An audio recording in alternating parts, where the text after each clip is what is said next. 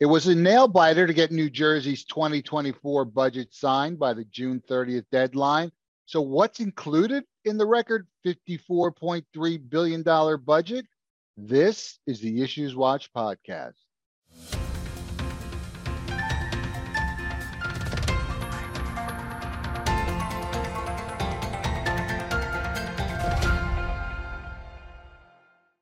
Hi, I'm Jeff Kazerman, Vice President of Government Relations at the New Jersey Society of CPAs, and welcome to the Issues Watch podcast.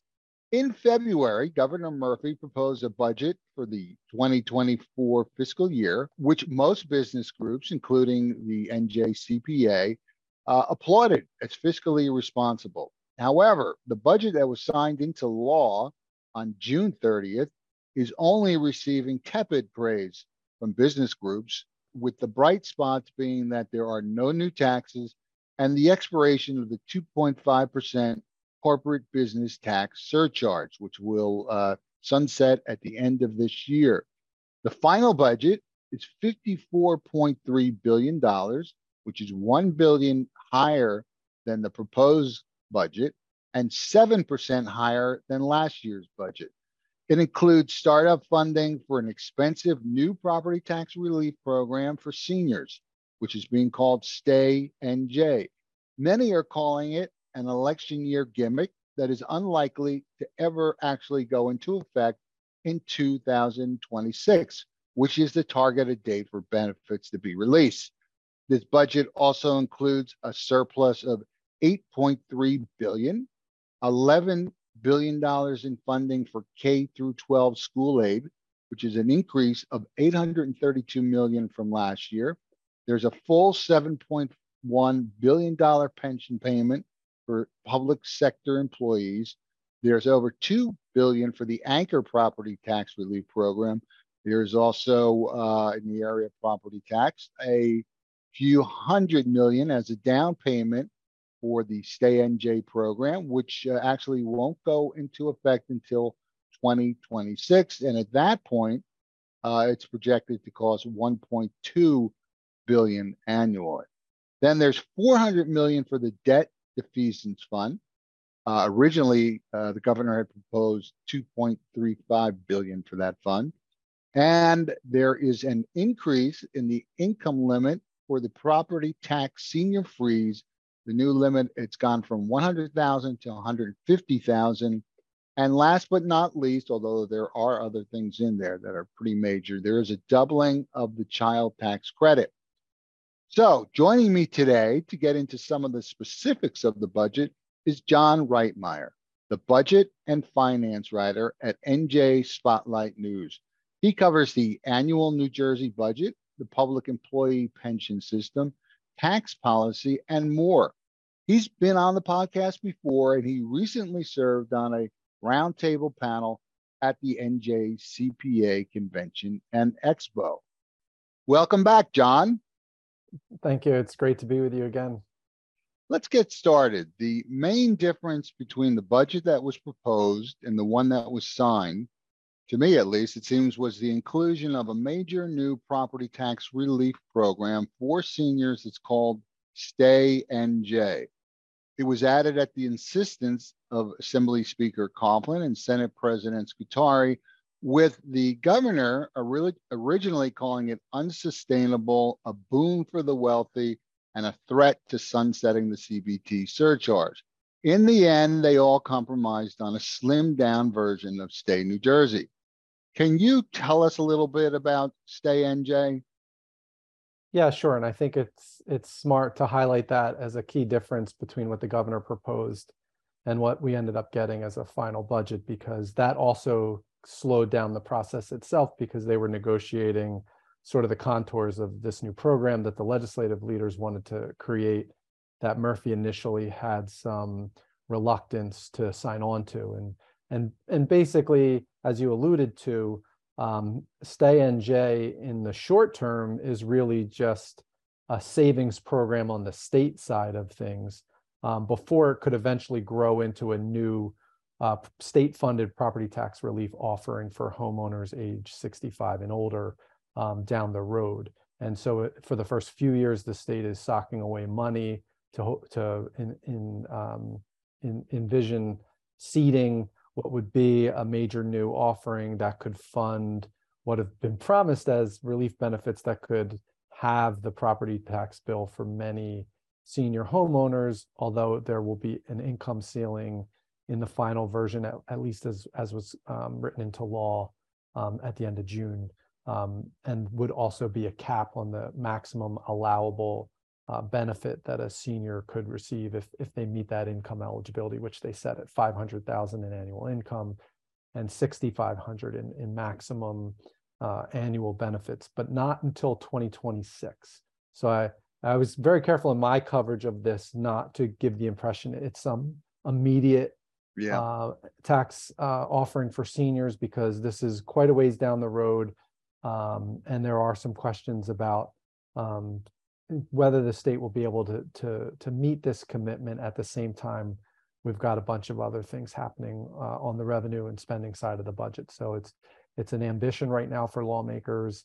It is a slimmed down version. They originally proposed something that was uncapped in terms of annual income and had a higher annual benefit that would be allowed at $10,000. So that's no longer the case.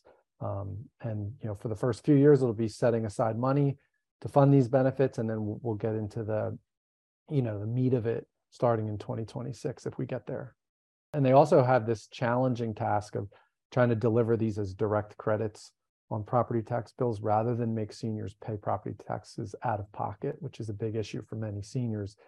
They like to get the reimbursements through programs like Senior Freeze, but they always have to pay out of pocket and then wait for those reimbursements, which can be a big lift for seniors on a fixed income, as many of you know. So that's another thing that they're going to try to accomplish in the ensuing years, as well as sort of streamlining the application process, which right now there are many different programs that seniors can qualify for. So they've definitely got their work cut out for them, but they gave themselves a little bit of a runway to achieve it.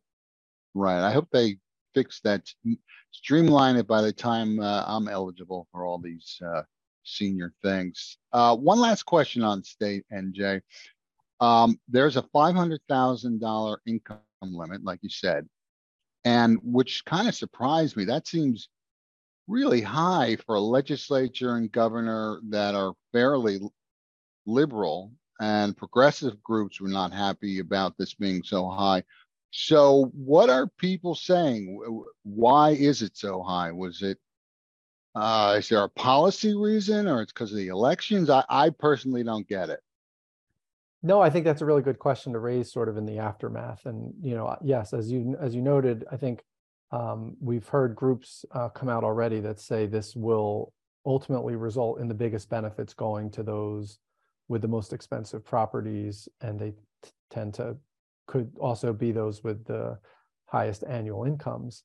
That said, the Assembly Speaker put this program out initially as a proposal that was, again, had no income cap. And so the income ceiling for the Anchor program, which is also relatively new, will be entering its second year under this fiscal year budget. That has an income ceiling of $250,000. Senior Freeze program was down around $100,000 and is now getting increased as part of this final Stay NJ initiative that was launched.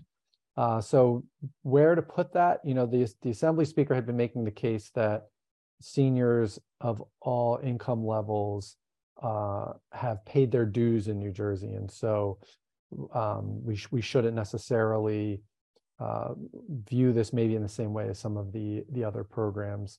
And the idea also, if it is to keep people in New Jersey who might be considering leaving because of high property tax bills, perhaps there are high net worth seniors, eyeing places like Florida where they can live with zero income tax liability. So, perhaps it's aimed, recognizing also that a big share of the budget is funded through the income tax, and a large share of the income tax is funded by high earners due to the the higher rates, the higher effective rates that high earners pay. So perhaps there's some design as well in trying to keep those high net worth seniors in New Jersey, and so you maybe have a more generous income ceiling to accomplish that.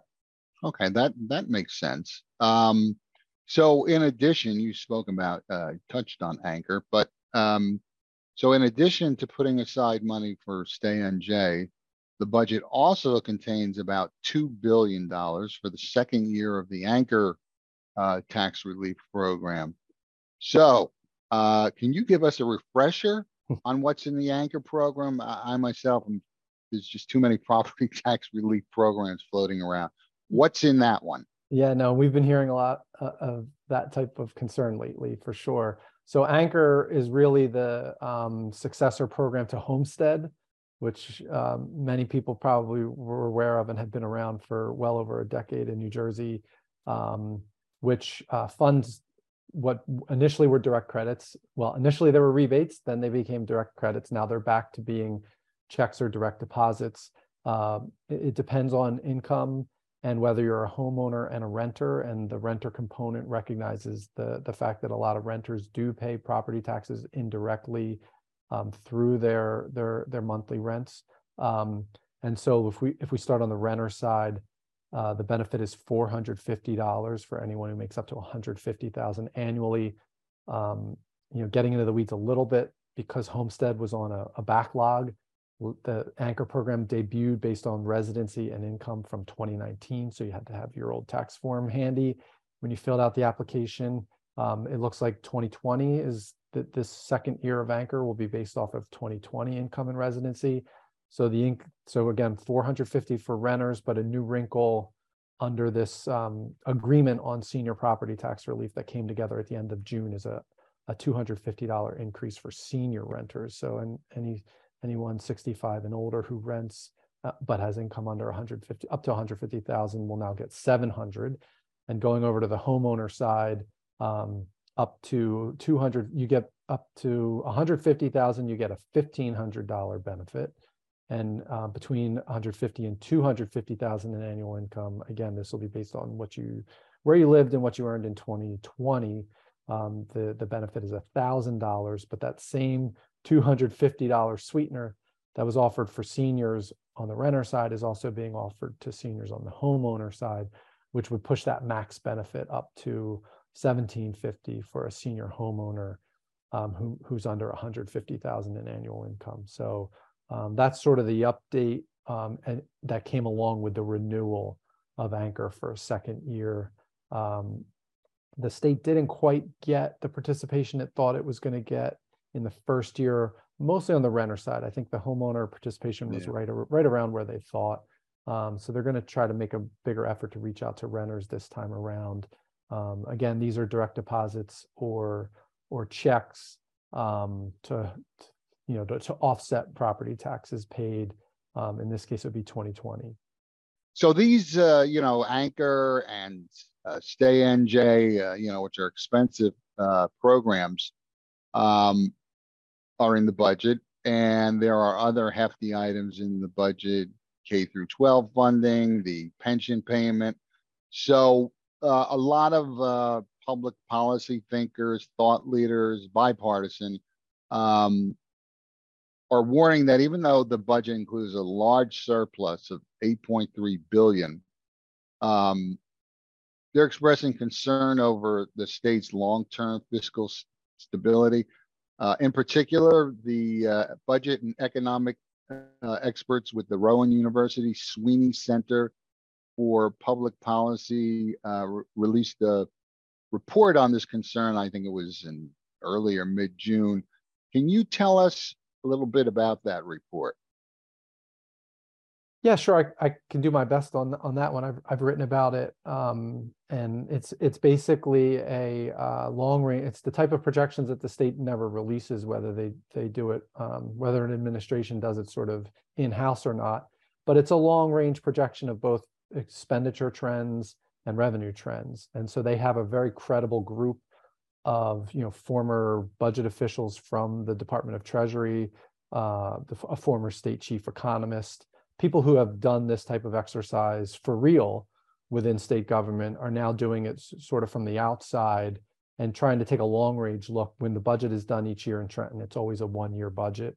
And it's always done in this sort of hustle to get to the June 30th deadline, with a lot of competing interests at play, including this year, as there were disagreements initially over boosting senior property tax relief. And so what the Sweeney Center's fiscal policy working group tried to do is take it away from sort of that 1 year rush that we see in Trenton and broaden it out and do a realistic look at projected expenditures going out 5 years and also where they foresee the economy and revenues going.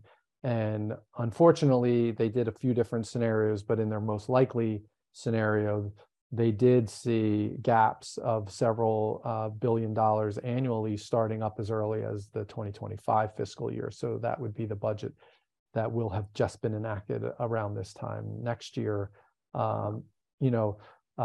It's troubling on one hand to see that where those projections go. As you noted, spending is up pretty significantly, or over in the new budget just enacted on June 30th. It was a 7% year-over-year increase, budget to budget. So not the budget that was enacted July 1 a year ago versus the budget that goes into effect July 1 this year. It's a 7% annual increase, which is higher than the rate of inflation, and it includes more than $1 billion that lawmakers added on at the very last minute. The reason that's important to highlight is just a few weeks before, the Murphy administration had lowered projections for the new fiscal year by about $1 billion. And so on one hand, you had lowered your projection by $1 billion. On the other hand, they added $1 billion in spending. And so if you look at the budget numbers, in effect, what happened is there was a big plan to do more debt retirement. So New Jersey has a lot of bonded debt. And so one of the ideas would be more than $2 billion would be set aside to do more debt retirement or funding more projects on a pay-as-you-go basis, especially in this interest rate environment. That was whittled all the way down to 400. So that's a big trade-off. And then the size of the surplus had been projected to get up around 10 billion. As you noted, now it's a little over 8 billion, which is still a pretty significant backstop for a 54 and change billion-dollar budget. But the key is that there was an imbalance at that point between projected revenues and projected expenditures in the 2024 fiscal year, the one that just started on July 1. And so when you have that type of an imbalance and you're using surplus or one-time resources to make your spending, to get enough revenue to match up with your spending ambitions, certainly that creates an imbalance that if you play that out 3, 4, 5 years in a row, you go through your surplus, and then you're in a much more difficult position, one that New Jersey was in not too many years ago. And so that is definitely a key issue to watch going forward. It's a concern that Republicans, who are in the minority in both houses, had been raising in the final days before the budget adoption. Is New Jersey's now back into this position of spending more than $1 billion, a pretty big amount of money than they project to take in annual revenues. And so, certainly that's a key concern about this budget, in the aftermath of its adoption. So soon we'll be back to what I'm used to, not billions and billions and billions of dollars in surplus and excess, and what do we do with the money? We'll get back to the way it usually is, not only in New Jersey, but every state. I think it's most states. Let's see how it plays out. I mean, the first few months of the last fiscal year they did way better than they thought they were going to do. Really, the first 6 months. It really wasn't until they hit the turn in the calendar year when things started to go kind of in the other direction. They still finished net positive above their original projections. So they just softened from a higher ceiling than they once envisioned. So we'll see. I mean, who knows? I know there have been recession projections now going back over a year that we haven't seen yet. So they could beat these projections and it could all come in line, and they could get enough revenue to cover. They could ultimately get enough to cover their planned expenditures. But just, on day one of the budget, they did have that gap, pretty sizable. And that puts more pressure on revenues, because if revenues do come up softer than that projection, then that gap gets even bigger and you have to spend even more of your surplus, which is a one-time source of funding and not like you would typically want to see annual revenues line up with annual expenditure. Right. Or at least state government tries to do that. Yes. That's still a good measuring stick for state government. Right. Doesn't apply to the federal government. For sure. So some of the most vociferous criticism of the budget was not about what was in the budget or is in the budget, but the process in which it was passed. So many groups, members of the media, and lawmakers complained that the process was not transparent and that there was little or no time or opportunity for them to view the budget or provide input. Can you shed some light on these complaints? Yeah, and I think, in some ways, when you have a constitutional deadline to enact a budget, it creates that urgency. And some years it comes together sooner than later. The last few years it's been coming together later than later than usual. This year in committee, so without getting too far into the weeds, when a bill goes through committee, the state constitution requires it to kind of rest for a day before it can go before both full houses. And so that creates a deadline when you're running up to that June 30th date to have a new fiscal year budget passed by midnight for the start of the July 1 fiscal year. That really creates a deadline to get a bill through committee. And this year, lawmakers went right up against that deadline with very little margin for error. And so as a result, and some of this was apparently because the governor and the legislative leaders reached an agreement on that senior property tax relief initiative we talked about earlier on, including some of those other changes like the extra money for anchor for seniors. So that happened late in the game this year.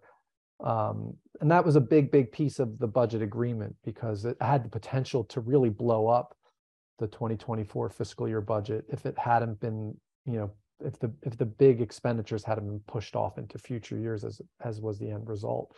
And so part of the challenge this year was that came late in the game.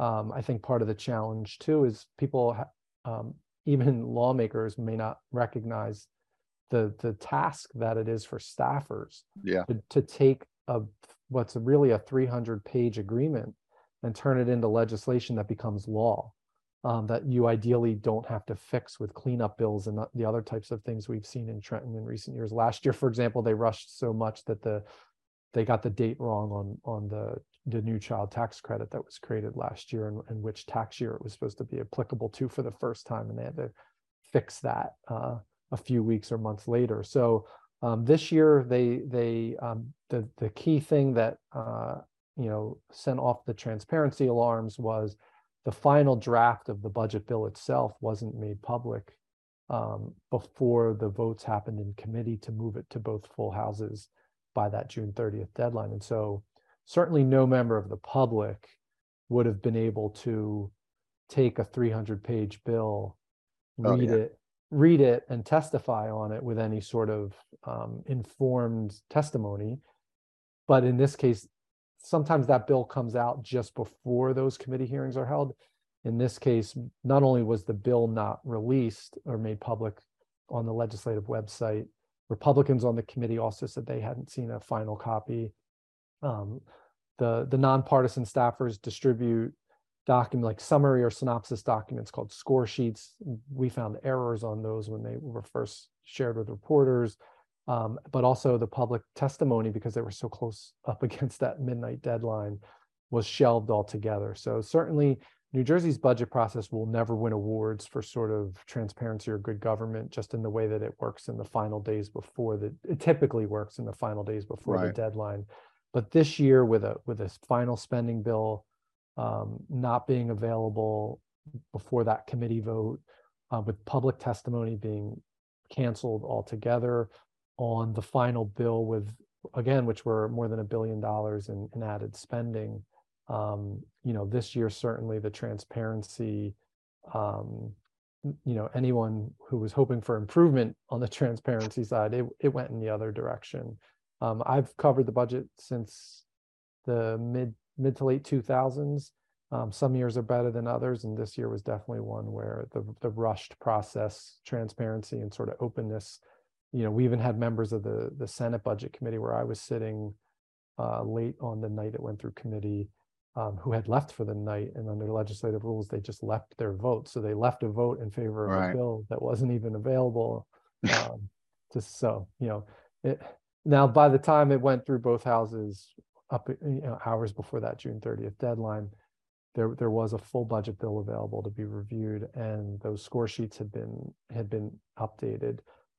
At that said, no one from the public can testify during floor votes, so Right. that opportunity had gone away. So certainly that's where you hear this outcry about public access and transparency. And even, without belaboring this too far, lawmakers are supposed to fill out what are called budget resolutions, written documents that request the added spending, have some justification for it, and also a sign off that they don't have any, or they would have to disclose any personal or business ties to a recipient of added funding. And those are still not out for the budget that went into effect on July 1. We're still waiting to see those budget resolutions. So certainly, definitely still some transparency questions about the way this one came together.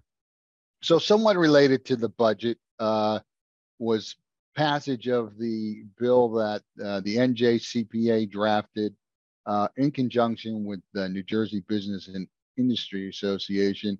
And this was the bill that would make the 400+ page New Jersey Annual Comprehensive Financial Report easier to obtain and understand, and to make it more useful to lawmakers and the public.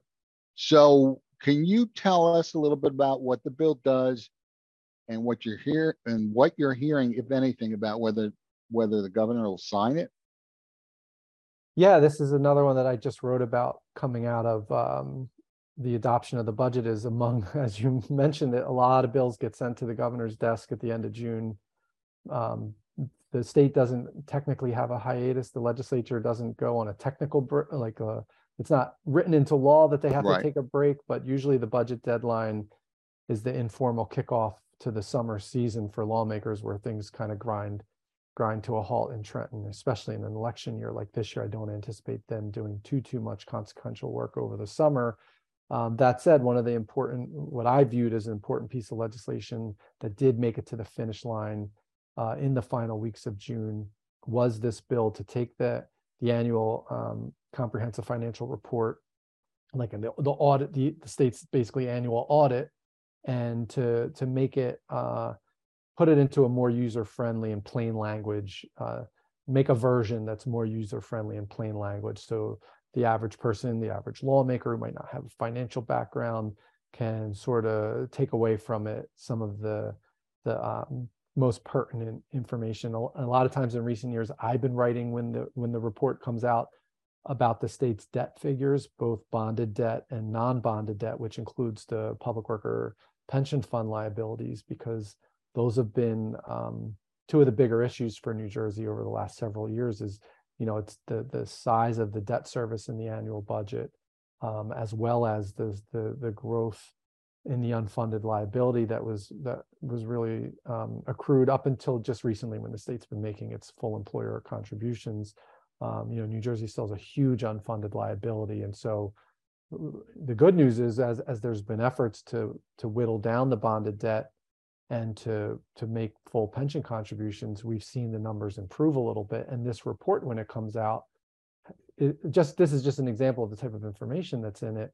This report shows some of that improvement, even if lawmakers don't really pay attention to when it comes out, or even if they know when it comes out, may not necessarily know how to decipher the different facts and figures that are in the report in its current format. Lawmakers, and let alone the public. And so a lot of this information might be important for the public to understand as well. It really gives you a view of the state's financial position from year to year, any big changes in any key problem areas, or any areas, in fairness, where there's been some improvement. And so what this bill does is it would require the state auditor to draft a user-friendly version of this financial report every year. I think also important to note is also the report. The state auditor would have to come before lawmakers on an annual basis and go over the latest. It's almost like your annual checkup, and go look under the hood. Using some metaphors here, but to go over what's changed. There are some new requirements written into the legislation as well, related to putting New Jersey's condition in the context of regional peers? So is New Jersey experiencing something that other states are experiencing and that explains it, or are we an outlier? And if we are, why? I think there's some good information as someone who's kind of a, public finance nerd. There's definitely some good information that I will like to see now published annually. But for people who are more casual observers of the state's finances, this will be a good way, very accessible, seemingly a very accessible way to check on the financial status of the state. And putting things like, this new Stay NJ initiative and the affordability of it, you could put it in context a little bit. Okay, what is the state's current debt and pension liabilities and other challenges, and is it affordable for the state to launch it as well-meaning as maybe as helping seniors on fixed incomes? Is it something that's affordable, and how do you take that goal and put it in the context of other financial challenges, and then for policymakers to sort of say, like, okay, what's our priority here? So if this could help that exercise, then that would be part of it as well. We're waiting on the governor right now to see where he goes with this. It's been approved by both houses and is now sitting on the governor's desk, and he has, quite a while now. Again, I don't know when the legislature will come back to hold another session. The governor has usually 45 days from the time it gets to his desk to take action, and then there's some rules about, it can be longer if the House of Origin of the bill hasn't held a session yet. So we'll see how it plays out timing wise. But it's one of the things I'll be watching now as we head into the summer months is Murphy going to sign this or CV it perhaps? Or, it is one of those things where we just came out of that difficult stretch of how this last budget was enacted with little transparency, at least at the end. In this case, this is lawmakers doing something that would really improve the transparency, and in some ways in a more meaningful way, because we always focus so much on just that one fiscal year. The budget is 12 months. This is really a status update on on the current financial condition for the states. So looking at things beyond just the 1-year spending plan, looking at things like bonded debt, non-bonded debt, outside agencies and authorities. So it really has the potential to improve for those who are seeking this stuff out, right? And I'll be writing about it. It does be good for you, right? Make your life easier. It will give me sort of a cheat sheet to work off of. Certainly, it'll shorten the time I take crunching numbers myself. If the state auditor has sort of done that homework for me, I'll probably check his math, but that's just me. So anyway, John, thank you for joining us again. You're welcome. And I am sure that we'll have you on in the near future. It's always a pleasure. Same here. Absolutely. Thanks for listening and watching. Read more about the budget at njcpa.org/NJ-budget. And read and watch updates from John and his NJ Spotlight News colleagues at njspotlightnews.org. I highly recommend that you subscribe to their daily newsletter. It's a must read for me every day. Thank you.